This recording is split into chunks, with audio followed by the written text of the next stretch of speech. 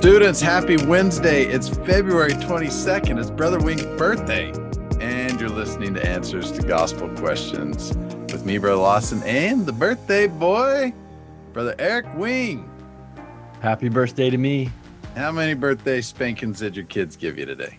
Well, they love me a lot. Yeah. Man, we're never going to know how old Brother Wing is. Like, what's on tap for your birthday today, Brother Wing? Special dinner? You're going to have... Got a great Institute lunch here. Oh, yeah? Yeah, it's going to be really good. Celebrate with some Institute people. And then tonight, it'll just be a family celebration. You can go to the Lone Star Steakhouse? Longhorn is our... Or Longhorn. Restaurant. Sorry, Yeah. Longhorn. You going there? That is a beautiful place. I love that. Brother Wing has an unhealthy obsession with the Longhorn Steakhouse. So we know the waiters there.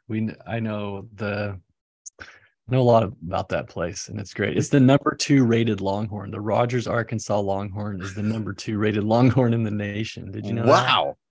that? Where's Yeah. number 1? I think it's in Kansas City. I don't actually know where number 1 is, but I can't imagine it being better than the one we've got right here. That's awesome. That's really good. We should get sponsored. Well, last week we were talking about Planet Fitness. This week we ought to. I don't know why we're not getting any sponsors for our podcast. I mean, people, all the free advertising we give for Planet Fitness and steakhouses and stuff like that. All right. So, Brother Wing, I don't know if you've had this issue before in your house. Your kids are about at that age where you can start having this issue. It's kind of fun, where you have a prayer cop. Do you have a prayer cop, the one that is in charge of making sure everybody's eyes are closed during the prayer? We've had prayer police officers show up occasionally. So they're like, hey, so-and-so. I mean, that's a terrible thing when you're the prayer cop and you are making sure that everybody's got their eyes closed during the prayer. And then your mom or dad points out to you like, well, how did you know their eyes were open during the prayer? And that's a terrible realization. Like, you're stuck there. There's no amount of spin that you can put on that situation to get out because you've been caught. You've absolutely been caught. Has that event unfolded in the Wing house? It has, but we refrained from busting them out to point out that the only way they would know is because so then you're going to let them come to that own conclusion on their own. That's good. That'll happen for you. You know, sometimes one of the I don't know what it is that sometimes maybe it helps us feel more superior, to look down on another individual and say, well, they are not doing something as good as I can do it, or they're doing this wrong. And that has bred a whole society full of people who get upset with that type of behavior. And they say they shout from the rooftops or on Twitter. They say, quit judging me. It's kind of funny. The people who shout, quit judging me, are often like the prayer cop, right? Because in order to call out someone for their judginess, you have to make a judgment yourself, right? You have to say, oh, the person is judgment. Well, it's impossible, right? So this is this circle of judgment. And we read clearly, Brother Wing, in the scriptures in Matthew 7, the Savior says clearly, judge not that ye be not judged. So certainly judging is wrong. Am I correct in this thought? Yeah, judging that way is probably wrong. Yeah. So there's a correct way to judge? Yes, there is. Where would I learn about this correct way to judge? Yeah. So you're going to learn that from modern prophets, including a Joseph Smith translation that helps us with, maybe this is a commentary or a suggestion here, but he says, now these are the words which Jesus taught his disciples, that they say unto the people, judge not unrighteously, that ye be not judged, but judge righteous judgment. And so that's what we're after. We're after righteous judgment. What does that look like? How do I know if I'm unrighteously judging someone or righteously judging someone or something? Yeah, so we would let our evaluations and understandings be guided by the gospel of Jesus Christ and the witness of the Holy Ghost. We're definitely then going to take into account that we're all imperfect as we're striving to draw closer, that God is the same God for all of us. And remember what Elder Renlund pointed out when he was talking about two missionaries, and one was upset with the other one, and the one missionary realized in that moment that he felt like God was saying to him, compared to me, the two of you aren't much different. And that's probably how we could judge better with each other. And even if we think the other person is super judgmental, that we could maybe say, compared to God, we're not that much different from him. But we do need to make lots of good judgments. Sure. In our days and in our life. And we want that to be guided by truth and acknowledge God in our efforts to have good judgment and to make good judgments and avoid being judgmental. So another way of saying this is we want to be righteous, right, and figure out a way to do that without being self-righteous. Well, I like what the Savior, how he explains it in the next verse in Matthew 7 and verse 2. He says, and then this causes a lot of introspection here. For with what judgment ye judge, ye shall be judged. Now I think that's important. The next phrase, I think, is just as important as that first one. Like, so the way we judge others is the way that we are going to be judged. And so we're already thinking about that. Like, okay, well, how am I going to judge someone else? Because how do I want to be judged? Listen to this. He says, and with what measure ye meet, or in other words, what measure you use to that you give out, it shall be measured to you again. So it's kind of like this. My son at Valentine's Day, my wife, she's so good. She gives our kids Valentine's and writes both of our names on there, even though I'm like, oh, it's Valentine's Day today. And she gave my son a can of Pringles and some other stuff. Now, there's nothing more exciting than I'm not talking about like a little can of Pringles, the tall can of Pringles.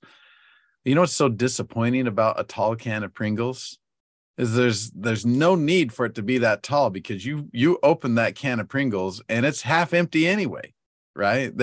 I'm not sure who the guy is at the Pringle factory that is like, but he obviously has not read Matthew 7 verse 2, right? With what measure he's given out stuff, he's going to receive very little back. I mean, he should be filling those cans full.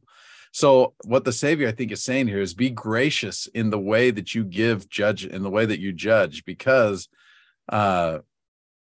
you want to receive that type of judgment back. You want to be extremely full of grace and full of being a little bit blinder to the faults of mankind, because you want our Father in heaven maybe to be a little bit more blind to some of our faults. We don't want to be judged by God the way that we sometimes unrighteously judge others. Yeah, it's like the Beatitude, blessed are the merciful, for they shall obtain mercy. And I think it's true too that when we're interacting with other people, we're going to, if we get to know another person well enough, we're going to see some of their weaknesses and flaws, and they're going to see ours as well. But when we give people the benefit of the doubt, when we kind of focus on the gifts that they have and the goodness within them, that's a more accurate view of who they actually are. They're a child of God. They're striving. They have a background and a history that we don't know, that has led them to this point in their lives. And when we do see the positive and overlook or look past their weaknesses, we see a more accurate view of who they really are, and they would feel better understood about who they are actually in that way. So I wonder too, when it says that with what measure ye meet, it shall be measured to you again, or we'll get the same judgment. How much of our own judging is really just hurting us? Like we're our own judges to a certain degree. And I remember a while ago, long time ago, working with someone who was super critical of everything that I did. It's just like, no matter what I did, even if I did it the right way, they would figure out a way to say that it was the wrong way. And I was are like, you talking about me right now? Do I need to leave the room? No, not you. And it's a long time ago. But I was like, why do they hate me so much? Or why do they can't see, I can't do anything right around this person. They're super critical and mean. And I obviously didn't like it. And then I had this thought come to me that that's probably how they are with themselves.